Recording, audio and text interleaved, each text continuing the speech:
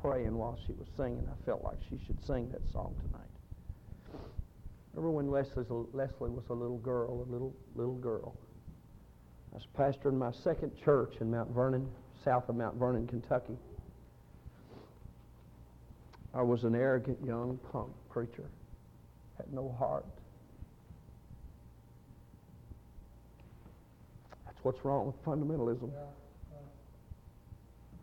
I went down to the church one morning and unlocked and locked the door back behind me and went up to sit and pray.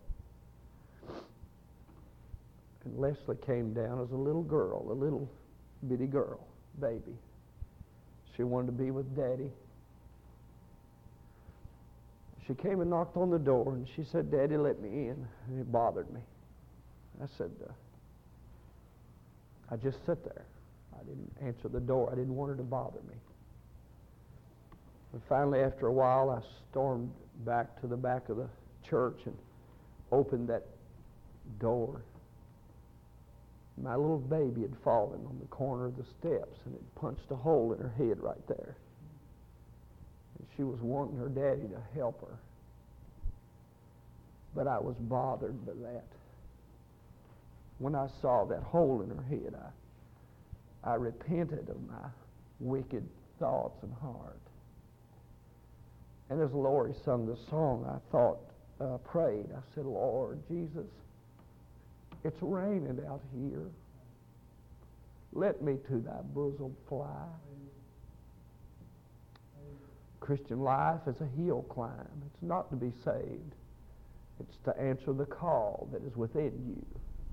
That longing to be near Him who longed to be near me. That's what it is. You ask me why we throw away the trash. It's not because I have to. It's because I have to. You understand? It's not because it's a demand of God. It's because it's a demand of my heart.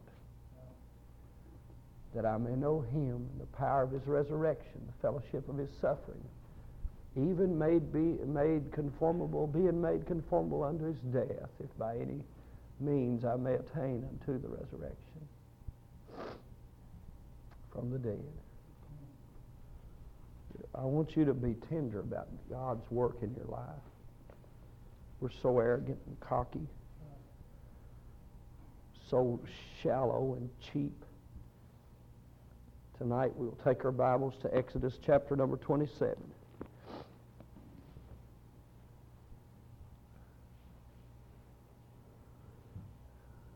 We must have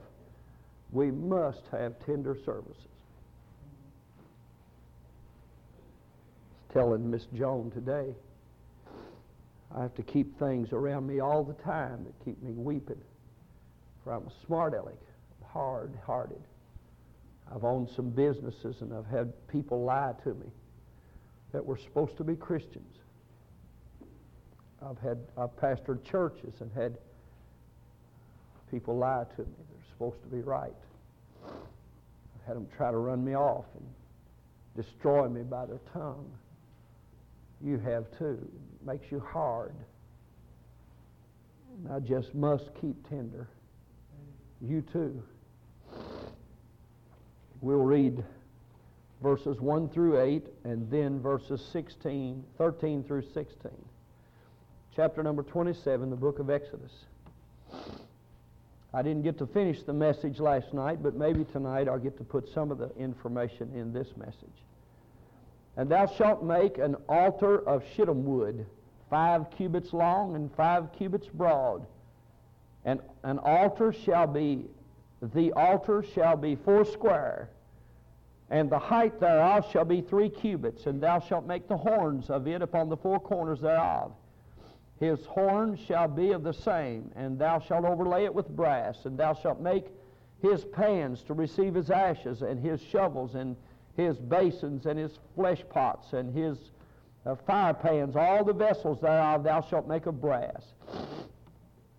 And thou shalt make for it a grate of network of brass, and upon the net shalt thou make 4 brazen rings in the 4 corners thereof, and thou shalt put it under the compass of the altar beneath." That means drop it down in the middle below the top, that the net may be even to the midst of the altar, down to the middle of the altar. In other words, a cubit and a half from the bottom. Thou shalt make staves for the altar, staves of shittim wood, and overlay them with brass. And the staves shall be put into the rings, and the staves shall be upon the two sides of the altar to bear it. Hollow with boards shalt thou make it, as it was shewed thee, or showed thee, in the mount, so shall they make it. Then verse number 13, and the breadth of the court on the east side eastward shall be 50 cubits. Now this is on the east end, and it has to do with the gate. The hangings of one side of the gate shall be 15 cubits. Their pillars 3, and their sockets 3. And on the other side shall be hangings 15 cubits. Their pillars 3, and their sockets 3. And for the gate of the court shall be an hanging of 20 cubits of blue and purple and scarlet and fine twined linen, wrought with needlework, and their pillars shall be 4, and their sockets 4. Now tonight we will talk, I'll remind you, we talked the first night the purpose of the tabernacle. The second message was the perimeter of the tabernacle, and tonight we will talk about the permission of the tabernacle. Now you remember that the fence in that outer court, that perimeter around the tabernacle, I gave you these things about that fence. In message number 1, I said the purpose of that outside, or part of the purpose of this tabernacle, was a desire to be with God, God to be with us, a demand. The second part of that third point was that it was a demand. It made a demand upon us that God is holy, and we cannot come into His presence unless we find a way that we can be acceptable with the Lord. It is a demand that says He is holy.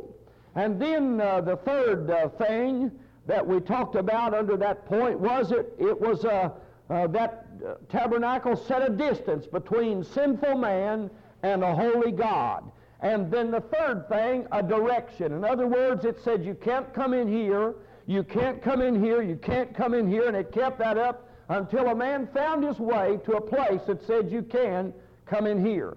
By the way, while I'm thinking about it, how many of you have a picture, have that drawing of the tabernacle, or let me put it the other way, how many of you want a drawing of the tabernacle? We have some drawings back here of that tabernacle. All right, hold your hand, get a copy. And then we have some drawings of the furniture, and so somebody will give that out. If you'll raise your hand, and somebody will come to you and they'll give you what you want, okay?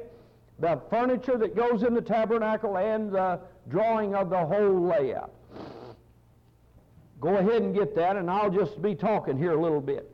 The second message I preached, I talked about the curtain that went around.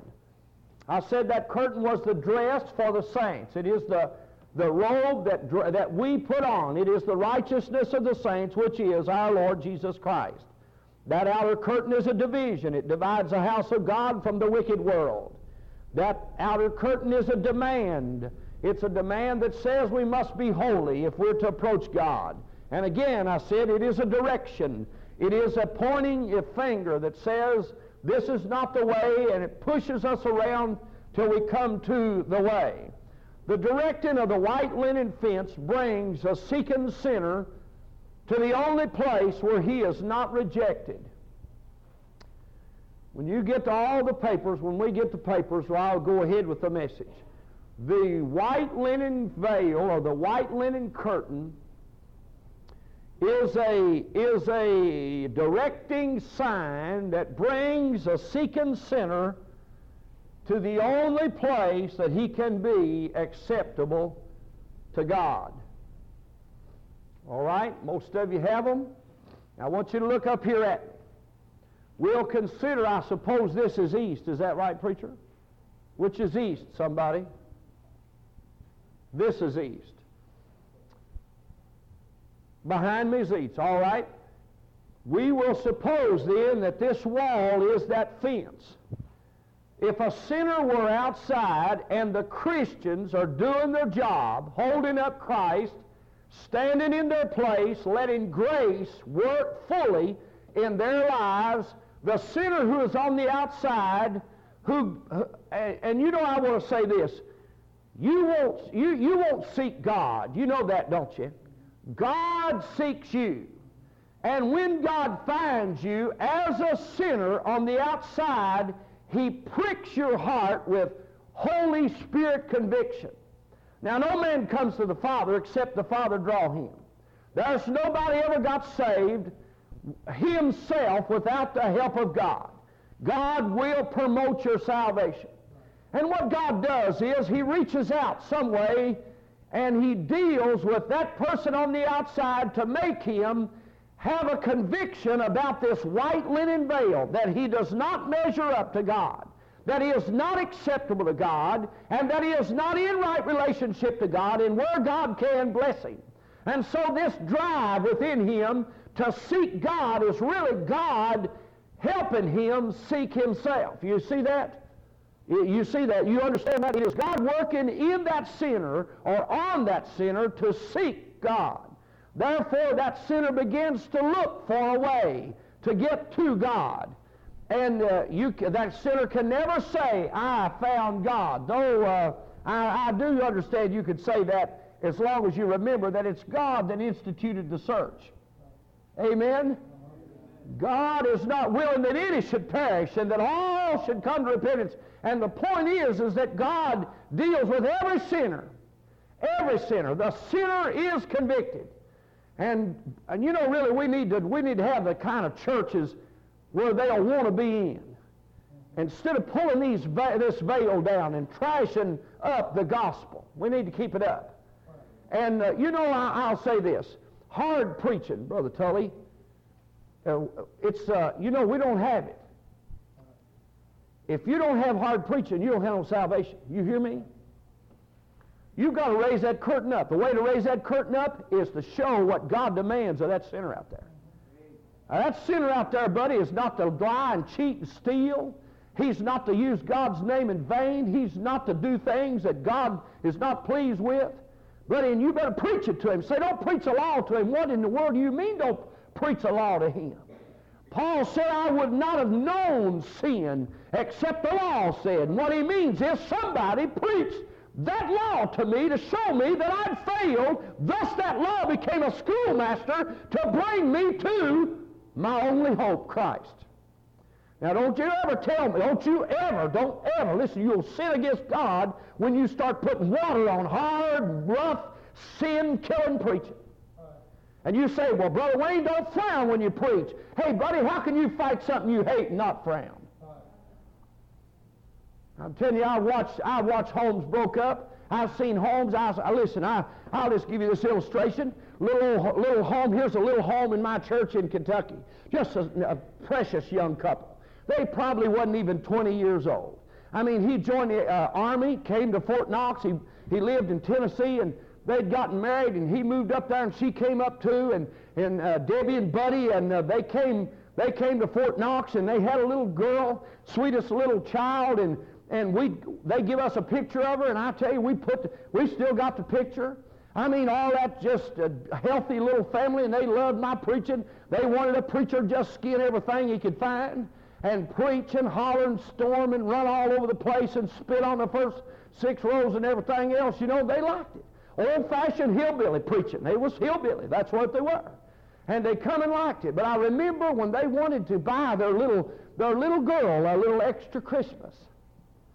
Just a little extra Christmas. So Debbie went and got a job out on the base, you know, frying hamburgers. She wasn't out selling the hamburgers where they could be flirting with her. She was behind there cooking hamburgers where those GIs couldn't flirt with her.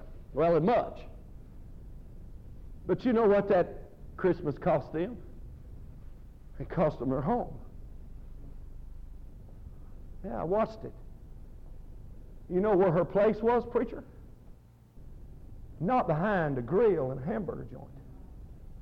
It was at home. You say, Brother Wayne, don't preach to me like that. I work, I'm a lady and I work. I don't care where you're a lady work or not. I'll tell you where a woman's place is, in the home. If you'll stay at home, you won't find yourself in a coffee shop with a guy you work with. All that, see, it's got to be preached. You just got to get meaner than a junkyard dog about sin. And I mean, don't be afraid of any of it. And don't be bought off by dollar bills. Junk. I tell you, if she sinks, let her sink, buddy. But preach. It's got to be done. And don't ever pressure the preacher to let up on anything. And when it burns your hide, just back away and quit hollering and let him go. Say, man, it's killing me, but I'm not going to amen. It's hurting me worse than it's helping me, I believe. But let it go. Just let him preach. Don't stop him. Got to have it. That's that demand put on that sinner. If that sinner don't know everybody's saved today. Go out there and ask them, yeah, I'm saved. No, they're not saved. Why do they live like that? Buddy, I can't live like that. How come I can't live like that? God, a respecter of persons? You mean God will save them and let them live like two devils and save me, and I can't even live, the best I know how, I can't do good enough. Seem like I can't keep up. You mean God's respect? No, they're not saved. If any man be in Christ, he's a new creature. You got to have preaching. You got to say the demand to them. So they get frustrated and say, who can do this? John Rice was out west preaching, and he said a woman came to him crying, just weeping, said, I've been reading Leviticus and I can't do it. And he said, praise God, the Bible's true. She said, what do you mean? He said, the Bible's supposed to get you so frustrated with your life, you'll come to Christ and let Him do it for you. I heard him tell that. Amen. What that fence does is drive that sinner. He starts looking. He said, I've got turmoil. I'm not happy. My heart is ripped and I need something. And he tries to find it in Song of Solomon. I preach a sermon sometime called Satisfied Only with the Best. If I didn't tell this, he'd preach it. Did you know your soul won't hush until it has God? Go get you some rock music. Say, I'll quiet it. No, I tell you, just go ahead and listen to it. And when you get done and you turn the rock set off, that soul will say, you have not got it yet, buddy. Go get you a bottle of liquor and try to drink it down. But when you sober up, that soul will say you haven't got it yet. But you go get saved, and you'll come away saying, I have received what I sought for all these years. You see, that fence is to bring you around. And finally it does bring you to that one place, and here that sinner who has felt that emptiness in his heart finds permission to enter by specific instructions. This is not a silent hole in the wall. This is not a silent entrance. This is not an undesignated entrance. In other words, there are things that must take place or you don't go in. I'm not a works man. I do not believe in works for salvation. I believe it's all been done in Christ. But it's like the man that stole the copper down in Pineville, Kentucky, out of the car. He stole all that copper and had it in his coat, and the junkyard man saw him. He shot up in the air, and the fellow took running, and eventually he tried to swim the Cumberland River with all that copper in his coat. And when he went down in that water, he got up enough, and he run his hand up, and there was a maple limb sticking over in that water, and he found that maple limb, and his hand would just bob up and down like that out of that water, but he couldn't. He was gripping onto it and panicked and frantic. And my friend, the preacher, came. They were all standing there, state policeman, the owner, and some others, and my preacher friend came and looked down, saw the hand, and he said, there he is, somebody get him. And somebody said, let him drown, he's just a thief. And old brother Sturgill dove off in that freezing cold river and pulled up on that limb. When that man came out of the water, he knocked him out and brought him in, and he lived. That man's hand out of the water didn't save him. But I tell you what it did. It made it a way that the Savior could save him. And the preacher did save him. Amen? So this is not an open hole in the wall. That just says wander in, drunk or whatever, just any way to wander in. Oh no, there's specific things about this place. Let's meditate upon this permission, this entrance way.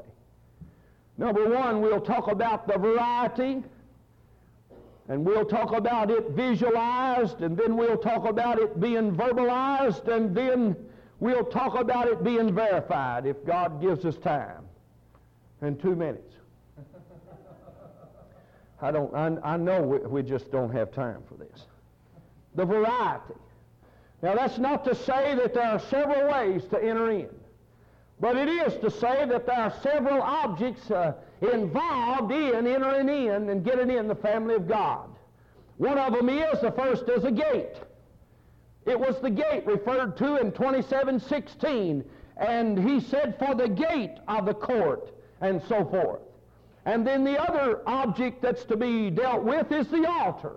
You have the gate and the altar, and these two things are involved in the sinner getting inside the family of God.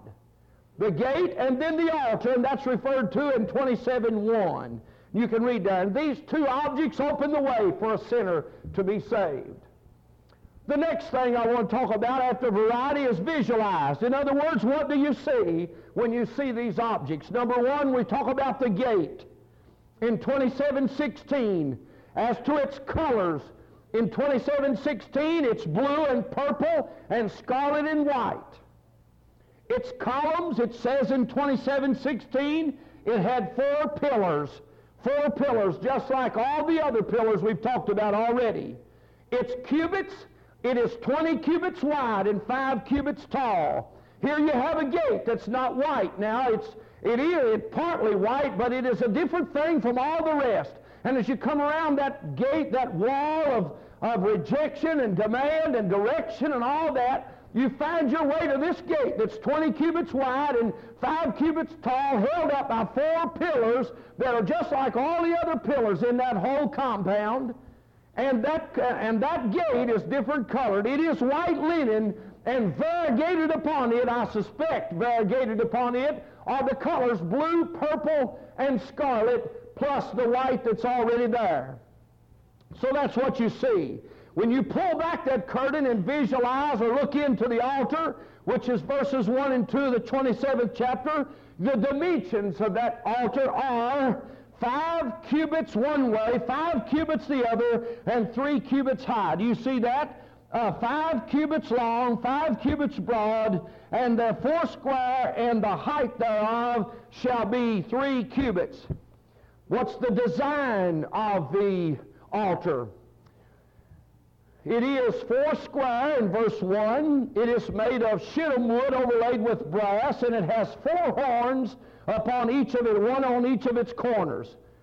What's the denomination? What is the naming of this device, which is just inside the gate? One is called in verse number 1, look at it, thou shalt make an altar. The word an is an indefinite article.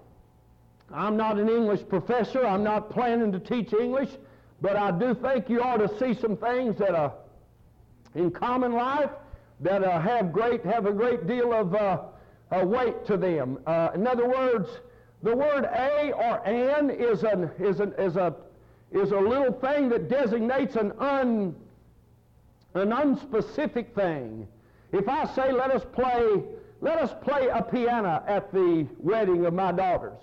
Let us play an organ. It wouldn't matter if we brought this one down there, brought one up from Atlanta, Georgia, or played our own. It wouldn't matter, would it?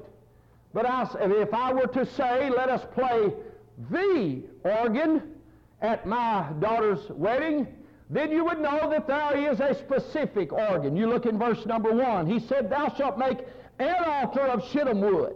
And then in the middle of verse number 1, he said, make the altar, he said, shall be foursquare. In other words, it's a designated altar. And then if you would look with me in chapter 30 and verse number 28, 30 and verse number 28, here is another designation or denomination for a name for that altar. Chapter 30, verse 28, and the altar of burnt offering with all his vessels and the laver and his foot. The burnt offering, the altar of burnt offering. Now there's a lot of times that's designated. Brother Tully, I don't know if you've ever taught the book of Leviticus to your Sunday school, but it is a real study. If you will get, I believe it's Alfred Smith's book on Leviticus. It is so interesting. The first 5 chapters of Leviticus deal with the offerings. The offerings, almost everything in this book of Exodus and the book of Leviticus when it comes to describing the articles of God, are listed in reverse from the way you and I have to view them. In other words, God started describing the tabernacle from the Holy of Holies to the outside. But you and I have to start on the outside to get to the Holy of Holies. So we have to sort of study it backward. That is that way with those 5 offerings. If my memory serves me right, chapter number 1 I know definitely is the burnt offering. Chapter number 2 is the meal or meat offering, and it's an unbloody sacrifice offering. Chapter number 3 is a peace offering, and chapter number 4 is the atonement, or I believe it's atonement. Sin offering. It is the sin offering, and chapter number 5 is the trespass offering. Oh, those 5. Now watch this. I want to tell you this, and God wrote that book just like it ought to be written. In chapter number 5, that's where I start. Did you know, Brother Tully, that is the one offering that's not a sweet savor offering? That's the one offering that's not a sweet savor offering. All the rest of them are sweet savors to God. That one offering is the primary offering. It is the beginning of the walk with God. It is the way you get saved. You know how you got saved? I bet I know how you got saved. You got saved over some sin you were committing. You did something, your soul got vexed by that, the Spirit of God used that to drive and dig at you. I don't know what it was, but when I was 7 years old, I remember what it was in me. When I was 10 years old, I remember once again what it was in me that brought that conviction from God. It was a sin. It was not what I was, sir. It was what I was doing. Sins, it's trespasses, it is things in chapter number 5. And when you got saved over something you were doing wrong. You were doing something wrong, and God convicted you and turned you toward that entrance, and you got saved. But you know, after you got saved, it wasn't long you found out it really wasn't what you were doing that was hurting you, it's what you were. It's not the fruit that hurts me, it's the root that's hurting me. It is not what I do, it's what I am that's given me all the trouble. If I can take care of the root, I can take care of the fruit. And so then I go to Christ in that. I don't mean I got saved at the trespass offering. But the sin offering is not things you do. It's what you are you need to be saved from. And God, by His marvelous grace, when He started that trespass of forgiveness, He'll move as you move, and He'll clean up your root business. Amen. And then one day, the glory will settle in on you, and you'll realize that there is peace with God. That's chapter number 3, peace with God, and it's a sweet savor offering. When God smells you bowing your knee to Christ and getting right with Him over not what you do, but what you are, God is happy with that. He loves that savor. And when you come to Him and you bow on your knee and you're exercised about the fact that there's peace with God with you, God's exercised with that. He loves it. When you come and bring that meat offering, that meal offering, that is saying that the life of Christ is what I want to live. His human life, the way He lived as a human, I want to live that way. And I claim Him as my life, Christ, who is our life. And it smells sweet to the Father. But I tell you, old number 5, which is chapter number 1, is the top of the list. For it's the one offering that's burnt holy. When you come to that place in your Christian life, and that first chapter is your height of offering to God, when you come to God, and everything is Christ. It's all Christ. It's Christ. It's no one else and no thing else. It's all Christ. You don't just take His human life. You don't just take His divine life. You don't just talk about Him taking care of your sin or your trespasses. He is everything. He's everything. And darn, there's 5 things offered in that chapter. There's a bullock, an oxen. That's a burden bearer, and Christ is a burden bearer. Amen.